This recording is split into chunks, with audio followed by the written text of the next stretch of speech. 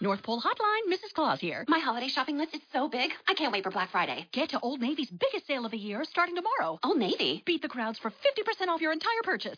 50% off? Plus, this Friday only, Old Navy's famous cozy socks are just $1 in stores. Old Navy's giving $1 for every pair sold up to $1 million to boys and girls clubs. So I can do good, look good, and get 50% off your entire purchase at Old Navy and OldNavy.com. Valid 11/21 to 11/23. Exclusions apply. See store for details. Cozy socks valid 11/23 in stores only. Limit 10. Blog Talk Radio. Hello, all of you out there across the world. Thanks for tuning in to another episode of Dr. Lowe Radio, where you hear the very best in natural medicine. You know me, I'm your host, Dr. Lauren Noel, naturopathic doctor, a.k.a. Dr. Lowe, and thanks for joining me again tonight. You can also check me out, drlaurennoel.com. If you missed last week's show, I interviewed the Caltons, the authors of Naked Calories, as they shared their amazing story of traveling the world for 6 years, visiting over 100 countries, and the amazing health discoveries that they made. Check out the show as well as any archive shows at drlaurennoel.com. And, of course, you can find me on iTunes on the podcast directory as well. I've been compiling a bunch of questions for tonight's show from Facebook and Twitter, but, of course, if you'd like to submit more questions, I'll do my best to check those. It's facebook.com/drlownoel and twitter.com/drlaurennoel. And, of course, precedence is given to the callers. So if you call in and ask a question, 818-495-6919, we'll be sure to get your question on the show. So before I introduce our guest for tonight, just want to give you some announcements for the next upcoming shows in the next couple of weeks.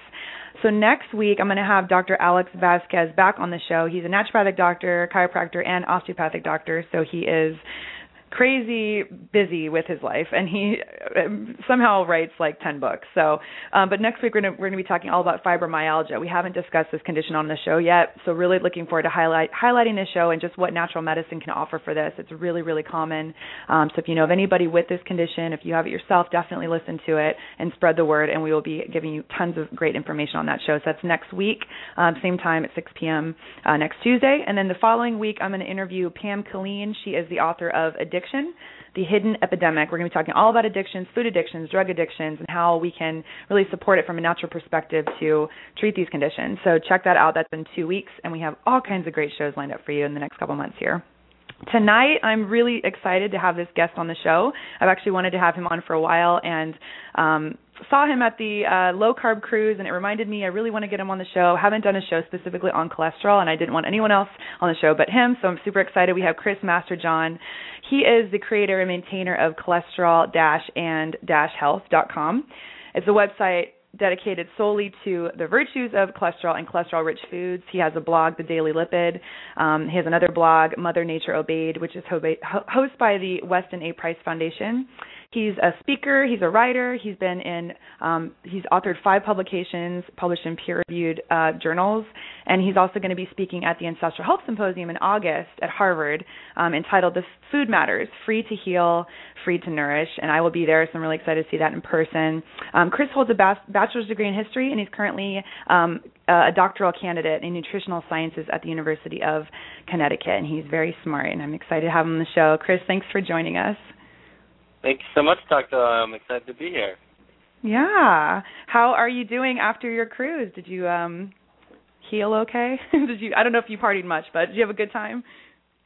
Yeah, the cruise was a great time. I had a little recovering to do just to get back into the schedule of my work life, but yeah, I think I've managed to do that. So I did spend about 12 hours in the lab yesterday, so I think I've gotten myself back on the grind. Wow. 12 hours in the lab?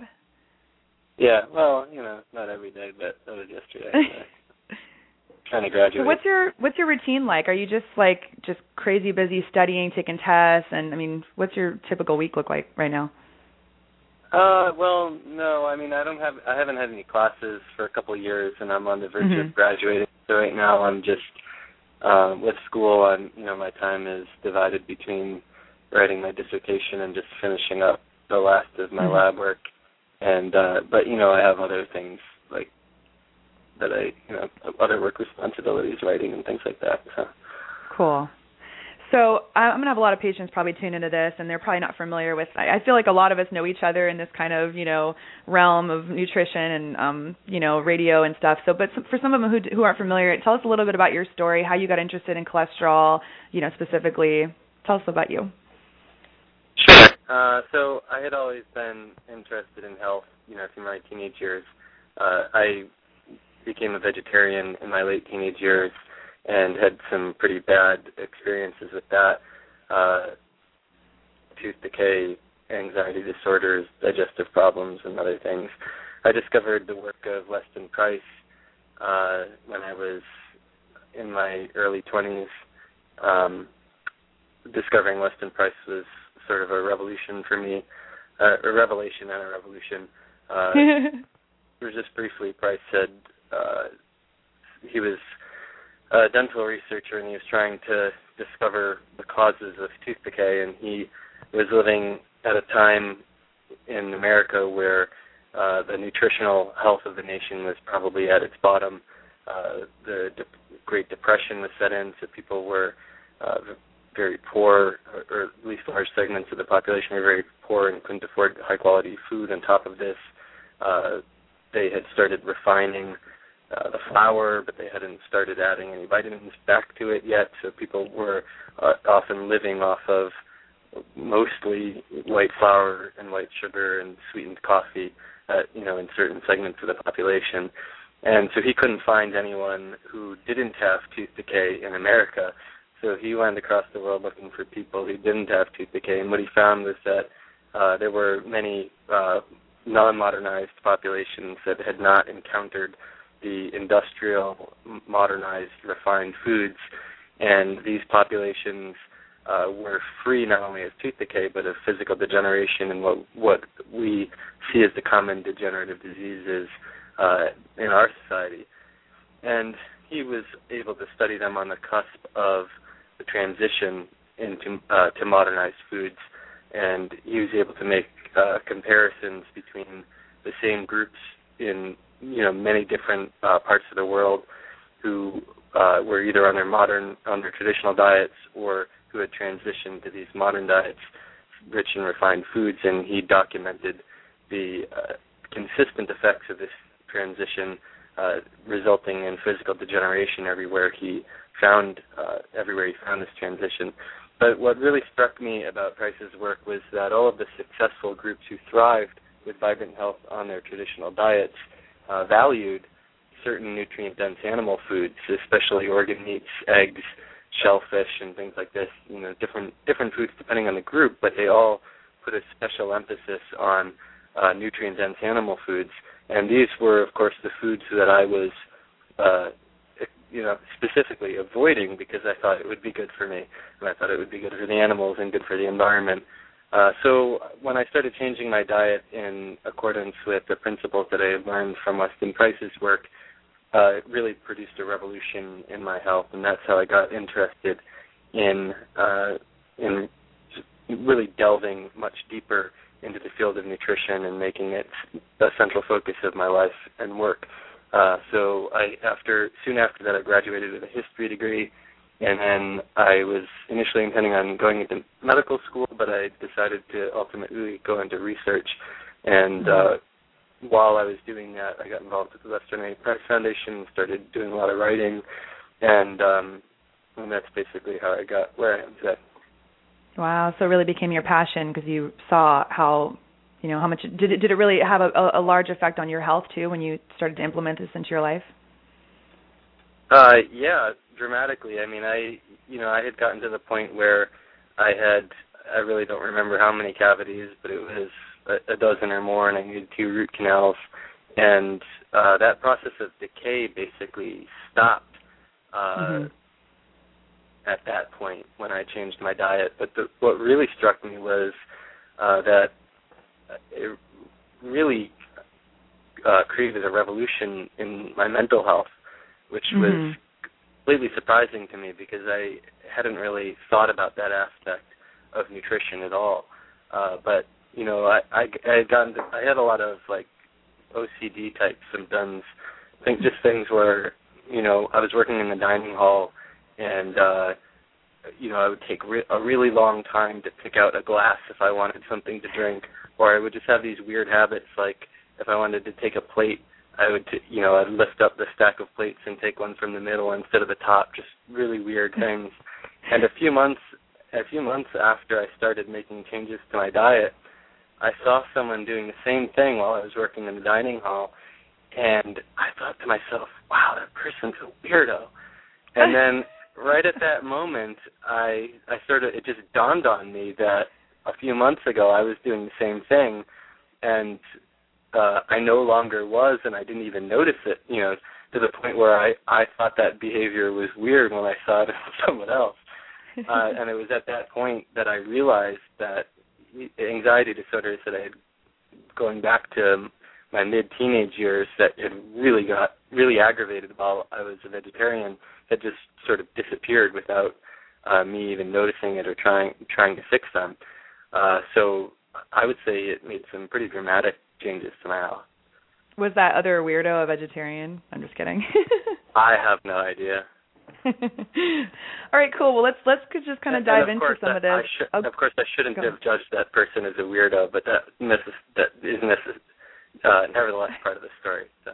Well, you had healed. You became the veil was lifted, right? So you're able to see things totally different. Yeah. And that's what it is too. It's like you start to learn things. You're like, oh my God, the way that I've been raised, the things that I've learned, it's so different. And then you start to see everything differently. It's a trip. Yeah. But it's interesting you say that too, because I'm remembering when I was a kid, I had tons of cavities.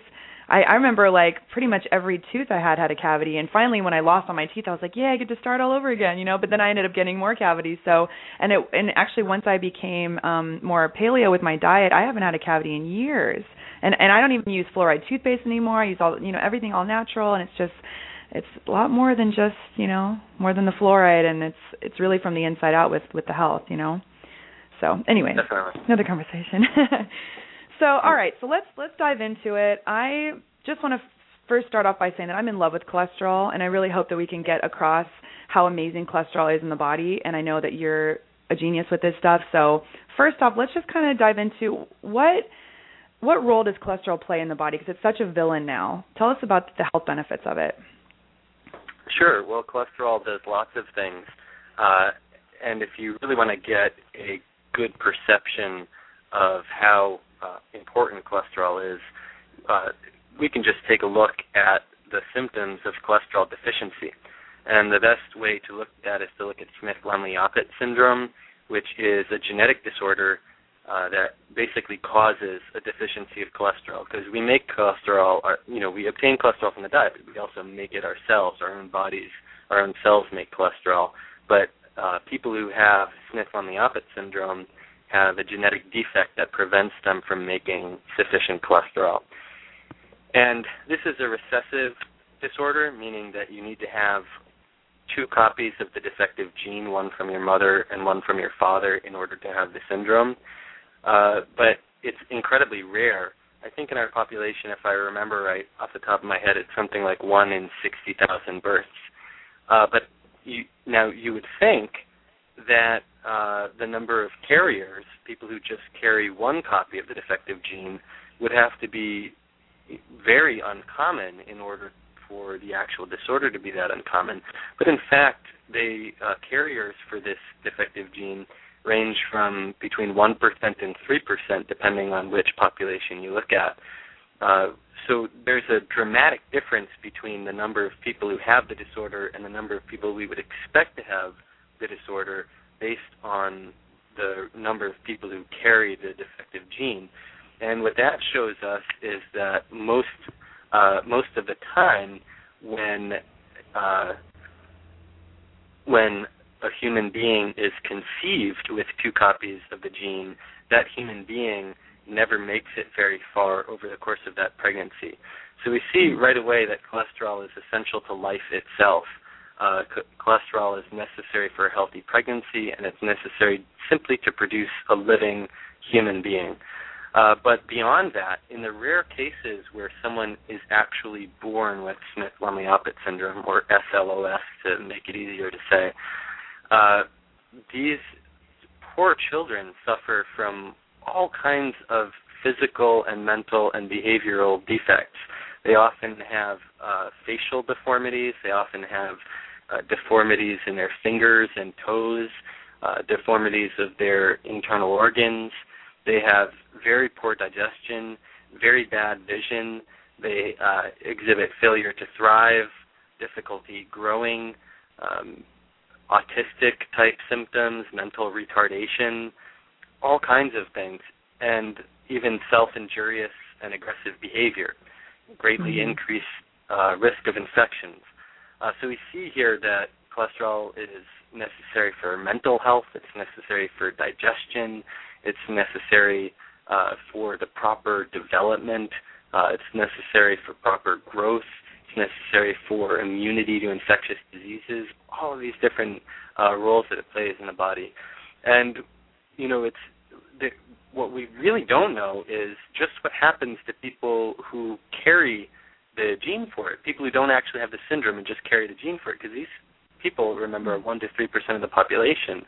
And, you know, maybe they're not making enough cholesterol, we don't really know, but there is a very small number of studies done on the health of people who carry the gene, and they do seem to have an increased risk of violent suicide, which is an interesting parallel with the aggressive and self-injurious behavior exhibited by children with SLOS. So, in any case, we can get a sense then that cholesterol is very important to the brain, and we can get that sense if we look just at the fact that the brain is only 2% of the body's weight, but has 25% of its cholesterol. That also indicates that something is really special about cholesterol's role in the brain. And in fact, more mechanistically, we've discovered in the past decade or so that cholesterol is the limiting factor for synapse formation, the connection between brain cells, connections that are vital for learning and memory and things like that. And also that, at least from animal experiments, it appears that when we animals, including us probably, go to sleep, our brain makes more cholesterol. So probably one of the reasons that we feel better and we remember things better and we learn better when we're getting enough sleep is because the sleep allows our brains to make more cholesterol. Now, it's interesting because, again, just to emphasize the role that cholesterol plays in digestion, the typical treatment for Smith-Lemli-Opitz syndrome children had usually been to provide them with a diet very rich in cholesterol, like egg yolks and cream. But because they had so much trouble absorbing the cholesterol, the FDA actually approved a pharmaceutical-grade cholesterol supplement to treat this. And the reason that they have such poor digestion and such poor absorption of the cholesterol from the egg yolks and cream is because cholesterol is necessary to make bile acids, which in turn are necessary to help us absorb fat and cholesterol and fat-soluble vitamins from our foods. Cholesterol also seems to play an important role in the immune system. There are a lot of studies suggesting that even just having cholesterol in our blood helps protect against pathogens. But we also know that cholesterol is vital to give cell membranes their proper fluidity and is necessary to coordinate communication between cells. Proteins that are involved in communicating are often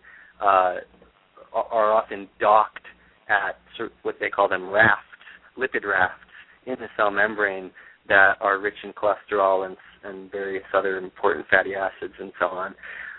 And cholesterol, of course, is the mother of all our steroid hormones. You can see the resemblance in the word cholesterol, steroid.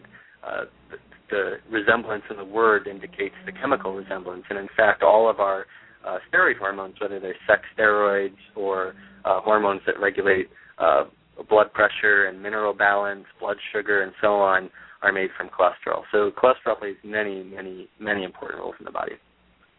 Awesome. And I know, of course, people are listening going, okay, well, that's the good cholesterol, Chris, right? What about the bad cholesterol? Does that have any importance in the body? Well, the terms good cholesterol and bad cholesterol are sort of, it would be better to just call both of them the bad terminology because they don't really make any sense. There is only one type of cholesterol. Cholesterol is the same molecule, and it doesn't matter where in the animal kingdom it comes from. It doesn't matter whether it's coming from your eggs or you're eating it in fish or you're making it yourself. There is just one molecule called cholesterol. There are different types of transporters for cholesterol. And when people talk about good cholesterol and bad cholesterol, usually they mean that HDL cholesterol is the good cholesterol and LDL cholesterol is the bad cholesterol. But these aren't two different types of cholesterol. They're HDL and LDL. That stands for high-density lipoprotein and low-density lipoprotein. Lipoproteins are transporters for the cholesterol. And they may play some, there's some indication that the lipoproteins play an important role in immune defense in the blood, but primarily they're there to transport cholesterol, fats, and other fat-soluble vitamins through the body. Now, the idea that LDL cholesterol is the bad cholesterol and HDL cholesterol is the good cholesterol comes from two things. One is a theory called reverse cholesterol transport theory, and this is basically a hypothesis that LDL transports cholesterol away from the liver, and HDL transports cholesterol to the liver. And so the logic behind LDL being bad and HDL being good within this hypothesis is that LDL will carry cholesterol into atherosclerotic plaque, and HDL will carry cholesterol to the liver to get rid of it. Now, there are two major problems with this theory. One is that experimental evidence shows that the route when cholesterol gets carried back to the liver from HDL, it passes on to LDL first. So HDL takes the cholesterol, gives it to LDL, and then the liver takes up the LDL. So there's substantial indication that this whole idea is just wrong to begin with. The second major problem with it is that the only time it's ever been tested is when they had the drug torcetrapib, which inhibits an enzyme that transfers cholesterol from LDL to HDL. And so by inhibiting that transfers cholesterol from HDL to LDL. So by inhibiting this enzyme, they were able to raise the good cholesterol, HDL cholesterol, and lower the bad cholesterol, LDL cholesterol. But the problem was they had to stop the trial because people who were getting the drug were dying left and right. So the only time they've ever actually tested this theory that LDL is bad and HDL is good, the test was a miserable failure. And now they're trying to recover the hypothesis by saying, well, this drug had some problem with it that was unrelated to its mechanism of action. So they're coming out with different drugs that are like it, that do the same thing, and we don't have those results in yet. I can only hope to God that they're right, but I'm certainly worried that they're wrong. Because if this drug turns out to be just like the last one, it might also wind up killing people left and right. So the whole idea that LDL is bad and HDL is good, I personally don't think has any merit. But it is a fact that there is a correlation between the total to HDL cholesterol ratio, meaning the higher your total cholesterol is, or LDL cholesterol, relative to your HDL cholesterol, is a predictor of heart disease risk. There's a correlation, but correlation does not mean causation. There's no evidence that it's a causal relationship and that LDL cholesterol is actually killing you and that HDL cholesterol is actually saving you. Mhm. Okay. So you're saying that even LDL, which people tend to think is bad cholesterol, can still have beneficial effects in the body, right? Yeah, well, LDL cholesterol is meant to transport cholesterol to where it needs to go. Right. So, you have to, we have to move beyond thinking that there are good molecules and bad molecules and good particles and bad particles. LDL is good when it's doing what it's supposed to. What LDL is supposed to do is transport cholesterol, fats, and fat-soluble vitamins through the body to transport them efficiently and to ultimately allow them to be utilized. Fat-soluble vitamins for various purposes, cholesterol for conversion to bile acids, for conversion to sex hormones, and for building up cell membranes and all of the things that it's supposed to do. Now, if LDL cholesterol is not doing that, if the LDL is sitting in the blood and not going to where it's supposed to go, then you have a big problem on your hands. One, because you're not going to get those sex hormones. You're not going to get those fat-soluble vitamins delivered to where they need to be. You're not going to get the cholesterol turned into bile acids. It's going to sit in the blood and waste away. And then on top of that, whenever you have something sitting in the blood, especially something that has components that are vulnerable to oxidative degeneration, then over time it interacts with oxidants and oxidative damage ensues, and this is very dangerous to the blood vessels. The immune system will come and sort of clean it up as an atherosclerotic plaque. You can see that process in many other things, not, sort of, if we move away from biology to think about some things that are easier for us to comprehend, if you just have some food and you leave it sitting out on the counter for weeks, ultimately it's going to start smelling bad and it's going to start rotting. When things are not used, they go bad, and that's the problem. That's the problem with LDL cholesterol. LDL is not bad for us. What is bad for us is when we don't utilize it properly, because then when things hang around, they go bad. Okay, so how do we get it to go where it needs to go rather than become funky in our blood? Sure. Well, what we need to have is robust LDL receptor activity. LDL receptor is the receptor that takes LDL from our blood into our cells, and there appears to be two main things that govern LDL receptor activity. One is the amount of cholesterol in the cell. So when the cell is starving for cholesterol, it will increase its expression of the LDL receptor, and that's sort of the cell's way of regulating the LDL receptor for itself. But then on top of this, there's another layer of regulation that is meant for the body as a whole, and that regulation is governed by thyroid hormone.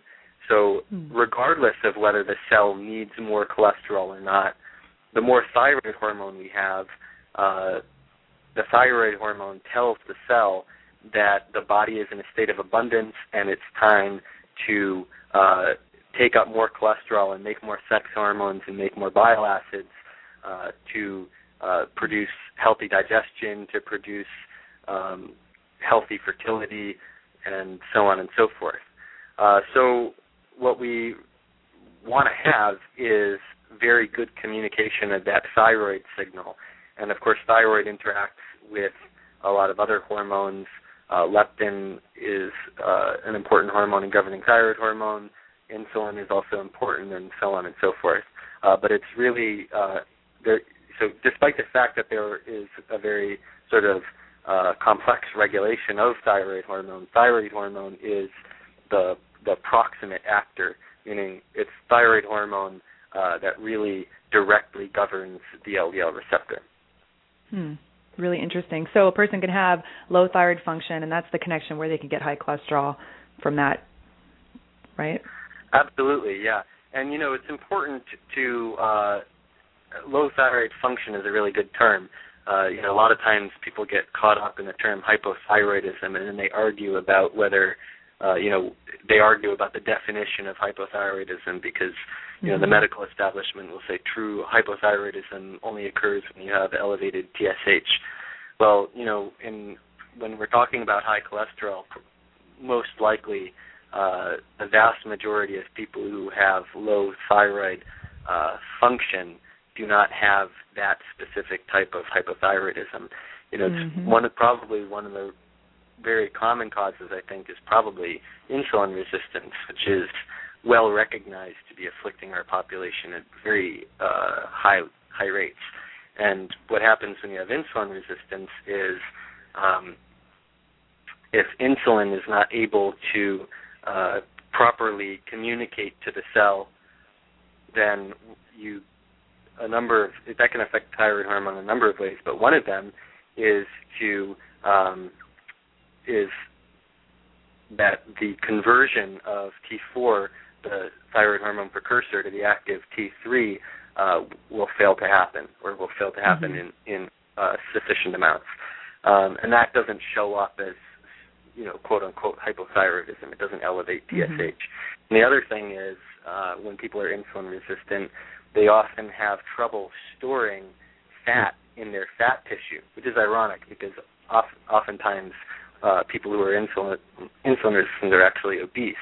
But, it's also part of the same process. Once your adipose tissue gets stored up with, a certain level of fat, it becomes harder and harder to store that fat in the fat tissue. So what you get is an elevation of free fatty acids in the blood. And if the elevation of free fatty acids reaches a certain threshold within the cell, then it can actually stop thyroid hormone from binding to its receptor. And that doesn't really show up on any blood test. So these are all different aspects of thyroid function that often are sort of very elusive when we're trying to look for where the problem is, especially with the conventional blood tests. I love that. It's so confirming for me because that's exactly my approach I take with patients. Is right off the bat we look at blood sugar, regulation. We look at thyroid hormone testing, just the full panel. I'm not talking just TSH and also different. So that's actually a good segue to get into, I guess, testing for cholesterol. So what's your take on the proper way to assess for a person's cholesterol health? All the different markers that you would recommend. Yeah, well, I think the conventional testing is a testing that we have the most research on, that we're best able to interpret, and I think it actually is quite useful. Just looking at total cholesterol, LDL cholesterol, and HDL cholesterol, for example, can be very useful. First of all, because it's cheap and widely available. Everyone gets this tested. It doesn't cost a lot of money for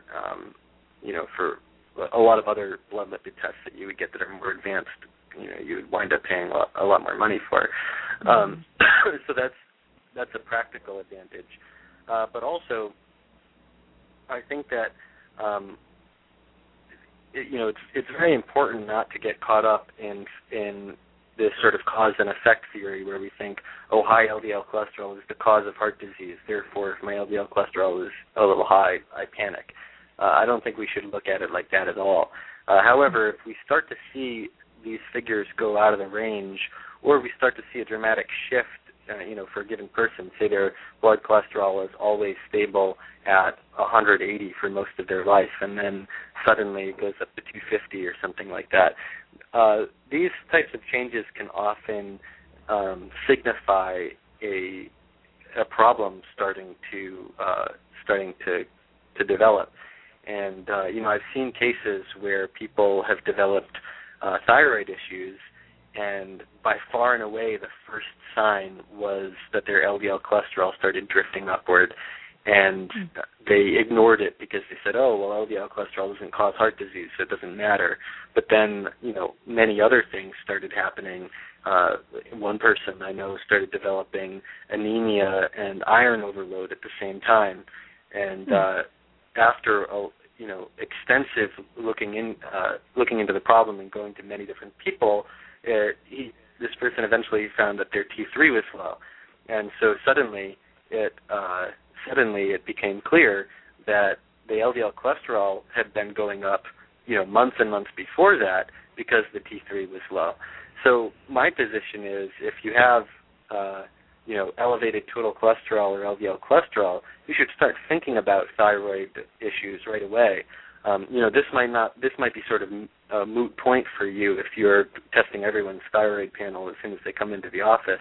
But for the average person going to the average doctor. That's not happening. So so that's why I think it's important to pay attention to blood lipids, to these conventional blood lipids for the average person. In any case, when I think about how to judge whether cholesterol is high or low, because that can be a concern too, I think it's worthwhile to look at some of the cholesterol values that we see in populations that have been shown to be free of heart disease. So right now, they'll put people on statins when their cholesterol goes above 200 milligrams per deciliter right now.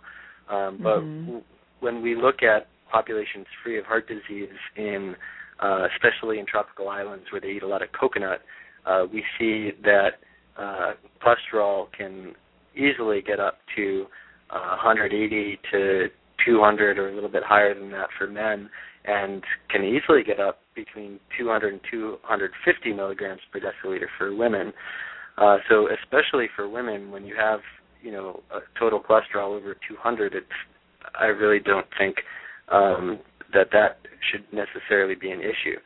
However, I think when you get total cholesterol in the 200 to 250 range, especially for men, it's time to start looking at some other markers, especially if this is accompanied by a very high total to HDL cholesterol ratio.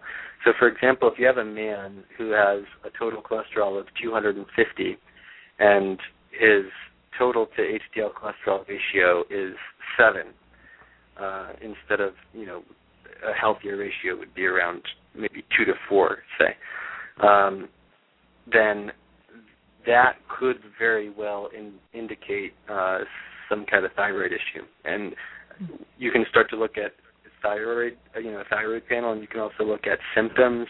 You can also look at sex hormones. So, for example, if someone has these types of blood lipids and they have really low testosterone, then that's a really, really, really strong indication that person has high total cholesterol and a high total to HDL cholesterol ratio, because thyroid hormone is not doing its job, which is to take LDL cholesterol in from the blood into the cell and convert the cholesterol to testosterone. So when you see these types of patterns, I think that's strongly indicative of some kind of metabolic issue that probably involves thyroid hormone. So I would say that 200 to 250 for total cholesterol is not the panic area, but it's the let's start looking for more clues area, especially for men. Women, I would give more leeway up to maybe up to 250, especially in the postmenopausal women. And I would say, the total to HDL cholesterol ratio, when it starts getting above 3 or 3.5 and starts getting towards 4, that is definitely not the panic area. But again, when it's if it's substantially above that range and the total cholesterol ratio is high, I think that's concern. Time to start looking at other factors. And I think when someone's triglycerides are, I think the reference range is pretty decent. When we look at populations free of heart disease, we usually see blood triglycerides around 100, 120 milligrams per deciliter. The typical lab cutoff is 150, so I don't think that's too far off. But if someone has triglycerides higher than that, especially a lot higher than that, they're probably insulin resistant. That's especially true if their triglycerides are sort of respond in a dramatic way to carbohydrate intake. So, someone who has triglycerides of 500 on a high carbohydrate diet, and then they go down to 50 when they're on a low carbohydrate diet, that's a very good indication of insulin resistance, I think. Really interesting. What about really low triglycerides, like super, super low? What's your take on that? I'm not sure. I haven't looked into that too much there, but okay. I've just seen it a bunch with patients. I see it like 30, 20, 30. I just see it a lot with some of my female patients, like in their 20s, 30s, or 40s. That's their value of triglycerides, and I just was curious if you knew of anything with that. I've asked so many different people, and I haven't come up with a whole lot. Do they have any symptoms along with that? Sure. I mean, thyroid, possible autoimmune stuff, digestive. I mean, of course, they're coming to see me because they don't feel well. Yeah, well, it could be a hypo-beta-lipoproteinemia. There are genetic disorders where someone can't make the protein that is used to compose the LDL or VLDL particle, and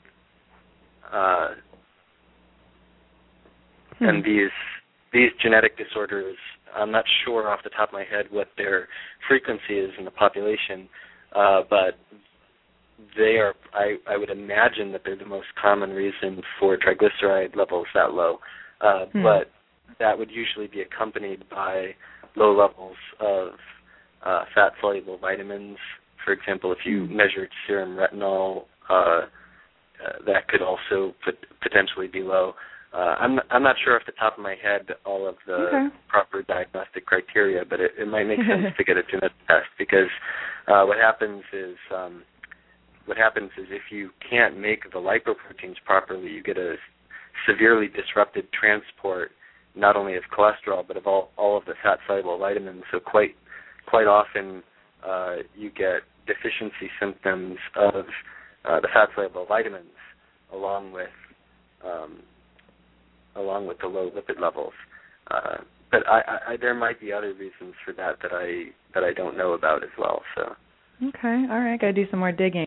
If you guys just tuned in, we're talking to Chris Masterjohn all about cholesterol, the truth about cholesterol. If you'd like to call and ask a question, I'll open up the phone lines, 818-495-6919. If you guys are already in the switchboard, go and press 1, I believe. Maybe it's press 2. I can't remember. I should have prompted you and told you what you can press, but press that and I'll get you on to ask a question. So, and I have a few Facebook questions, so I'm going to take it to the Facebook questions right now. So this is from Christian. He's a naturopathic doctor, a friend of mine. He's curious about your thoughts on ApoE and genetic testing for it. Yeah, I don't have a lot of thoughts on ApoE and genetic testing for it. I mean, there are some studies that correlate certain ApoE isoforms with risk of certain diseases, especially Alzheimer's disease. But I don't have very well developed thoughts on exactly, I guess, how to apply the utility of those genetic tests to practical situations. Okay. This is from Evelyn. She wants to know your thoughts on bacon. She says she eats it like candy, and she's wondering what your thoughts are. I think that bacon tastes good. I don't eat a lot of bacon. I buy bacon once every couple of months, mostly just because I think it tastes good. And I mean, it's nutritious. It's a pretty decent source of choline. Keeping in mind that most grain-fed pigs don't have a very ideal fat profile, and that it's a processed meat, and there's some the science is a little iffy behind how harmful the processing is, but I would err on the side of using fresh meats rather than processed meat myself. But I'm not anti-bacon, so okay. I think it's something used in moderation. Okay. This question is from Steve and Terry Belinsky. They would love to have you address the VAP test, what labs do it, how to interpret it, et cetera. So what's your thoughts on the VAP? Yeah. So what was the second part of that question? The second it said what labs do it and how to interpret it, et cetera. I think they just want your thoughts on that.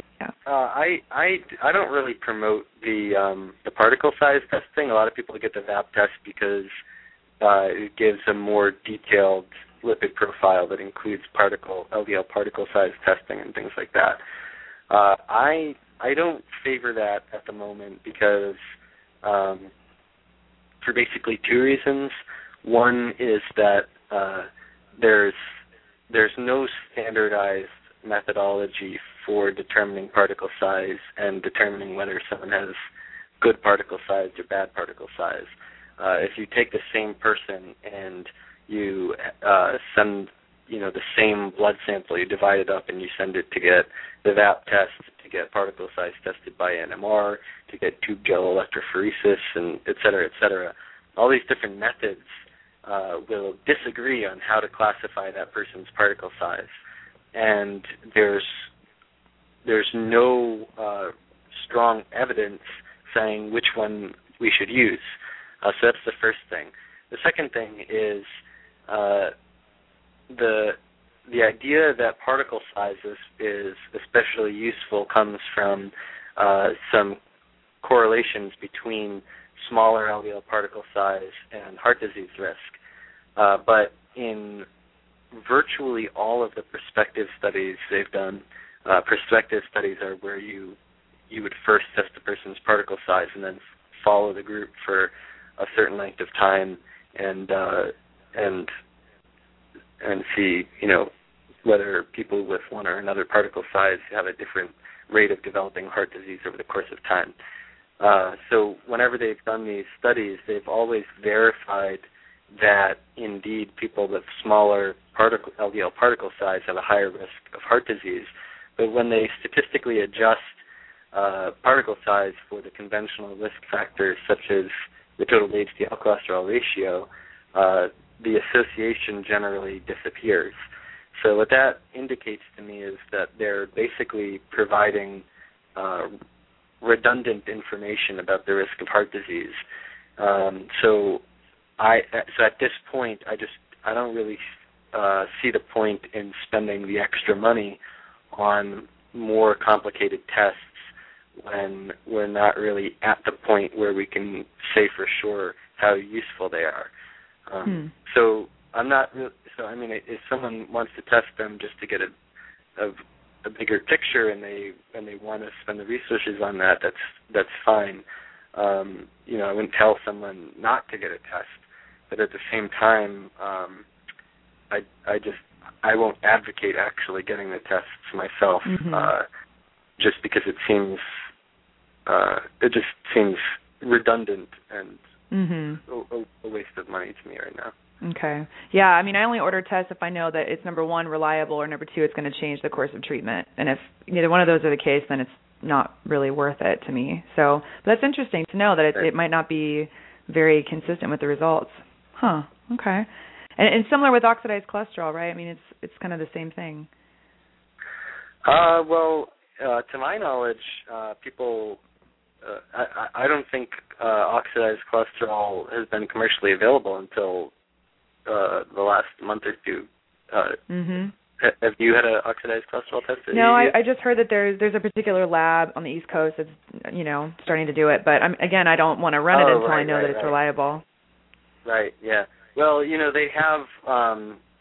I don't remember the name of the company, but there's a company that just came out with a test, and they had some preliminary data that made it look pretty useful in terms of I think they showed the oxidized cholesterol was much higher in people who had heart disease versus didn't, or something like that. They had pretty impressive data, but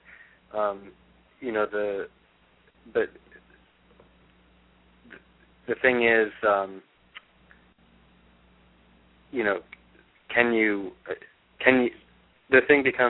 the question becomes how good is it at predicting someone's future risk for heart disease, and but more importantly, how useful is it in helping us identify what this particular person's problem is and how to treat it or how to overcome it.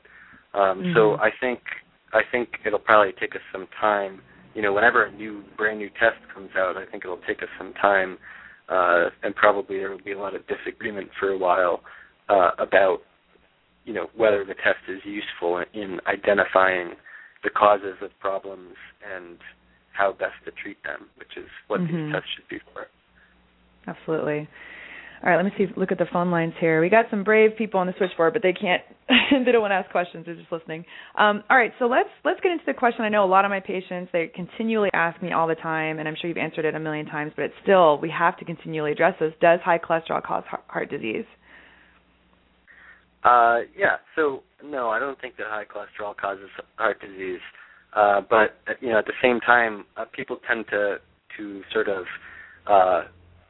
divide into two factions over this issue. For example, you have scientists who call themselves cholesterol warriors who say that they're making a war on cholesterol, and you have the cholesterol skeptics who generally maintain that cholesterol doesn't have anything to do with heart disease. And I have generally been promoting the stance that is sort of in between these two more radical stances, because I do think that a lot of the research that has been used to claim that cholesterol causes heart disease is actually very useful, but I think we need to move on, sort of transcend this idea that there are bad molecules. And in fact, I think at some point we need to have a movement for molecular equality.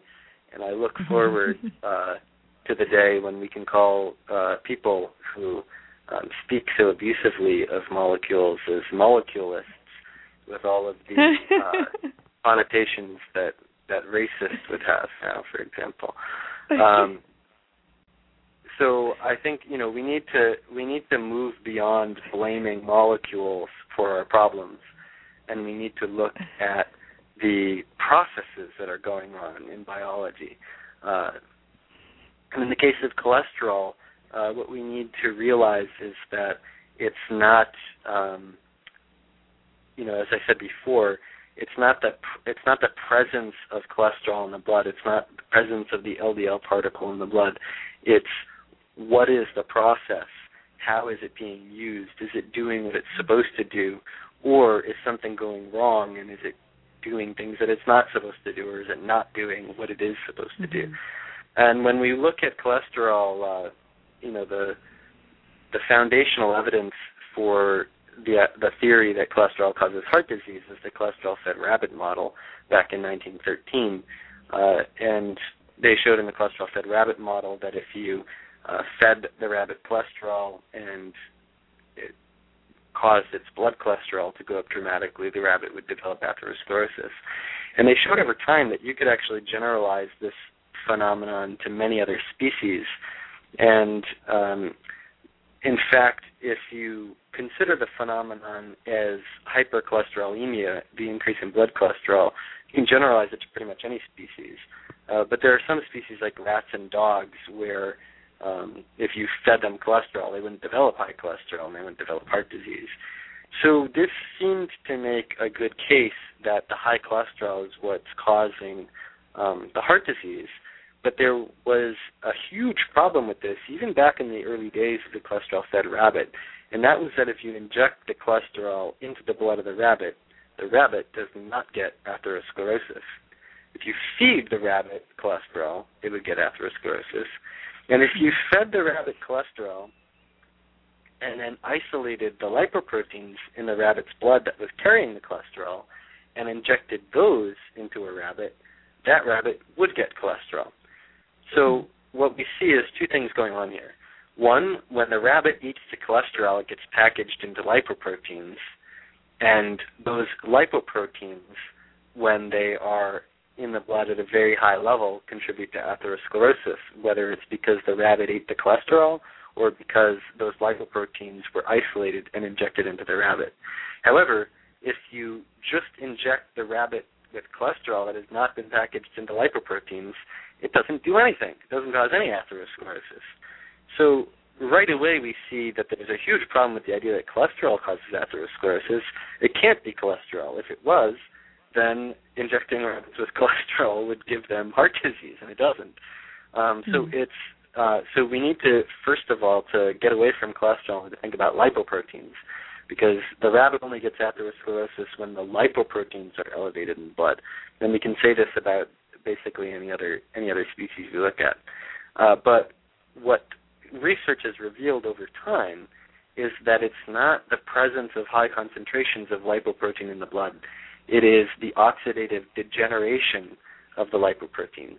And that oxidative degeneration actually starts with polyunsaturated fatty acids in the LDL particles membrane. So it isn't cholesterol at all. Even in the lipoprotein, it's not the cholesterol that's the problem. It's the oxidation of the polyunsaturated fatty acids. But again, moving beyond this sort of myopic moleculism, it is not the polyunsaturated fatty acids that are to blame, although consuming too many of them by consuming modern vegetable oils can be an issue.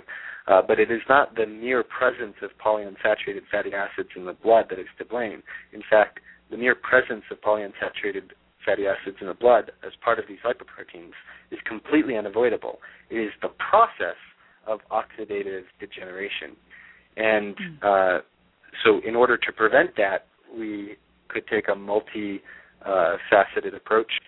One important part is maintaining good thyroid status and proper clearance and utilization of the lipoproteins like we were talking about earlier. And the other is preventing the excessive production of oxidants, and this could come down to a few different things. One, avoiding chronic inflammation. Two, avoiding exposure to environmental toxins. And three, maintaining the metabolism in a good, robust state, which is also in part depending on thyroid hormone, but has some other aspects to it. And then the third is to get is to sufficiently nourish the antioxidant defense system. I would prefer to say that than to eat lots of antioxidants, because the antioxidant defense system is very misunderstood. Often people reduce it to consuming the antioxidants in fruits and vegetables, but it's much more complicated than that. We should take a much more holistic view towards nourishing the antioxidant defense system, and that means getting sufficient protein in the diet. It means getting sufficient B vitamins. It means getting sufficient selenium. It means getting sufficient iron, copper, zinc, manganese. It basically means eating a nutrient-dense diet that includes lots of fresh, whole foods, both of plant and animal origin. If you have heart in your diet, like beef heart or buffalo heart, that has a lot of coenzyme Q10, which is important for the antioxidant defense system, for example. Liver in the diet provides B vitamins and lipoic acid and lots of other things that are important to the antioxidant defense system. So I think taking these three approaches, maintaining robust metabolism, avoiding the production of oxidants by avoiding inflammation and toxins, and getting a very wholesome, nutrient-dense diet from a wide spectrum of food sources in order to properly nourish the defense systems of the body. These, I think, are where we should look to for our protection and immunity to heart disease, protection from and immunity to heart disease, rather than thinking about the amount of cholesterol in the blood. So that's my general perspective. Amen. Treat the root cause. I love it. I'm all about Absolutely. that, Chris. I'm going to open up to the phone lines. Caller from the 303, you're on Dr. Low Radio. What's your name and where are you calling from? Good evening, it's Stephen. I have a very quick question for you. My cholesterol is good. I've worked hard to get it where it is in the 150 range. I'm 61 years old.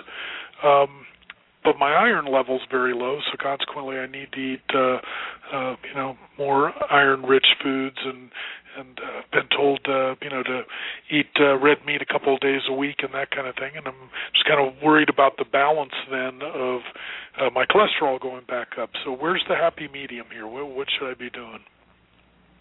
What did you say your cholesterol level was? About 150. Okay. 150 is pretty low, so if your cholesterol goes up a little bit, I wouldn't worry too much about it. Okay. But if you're trying to look for source of iron in your diet, clams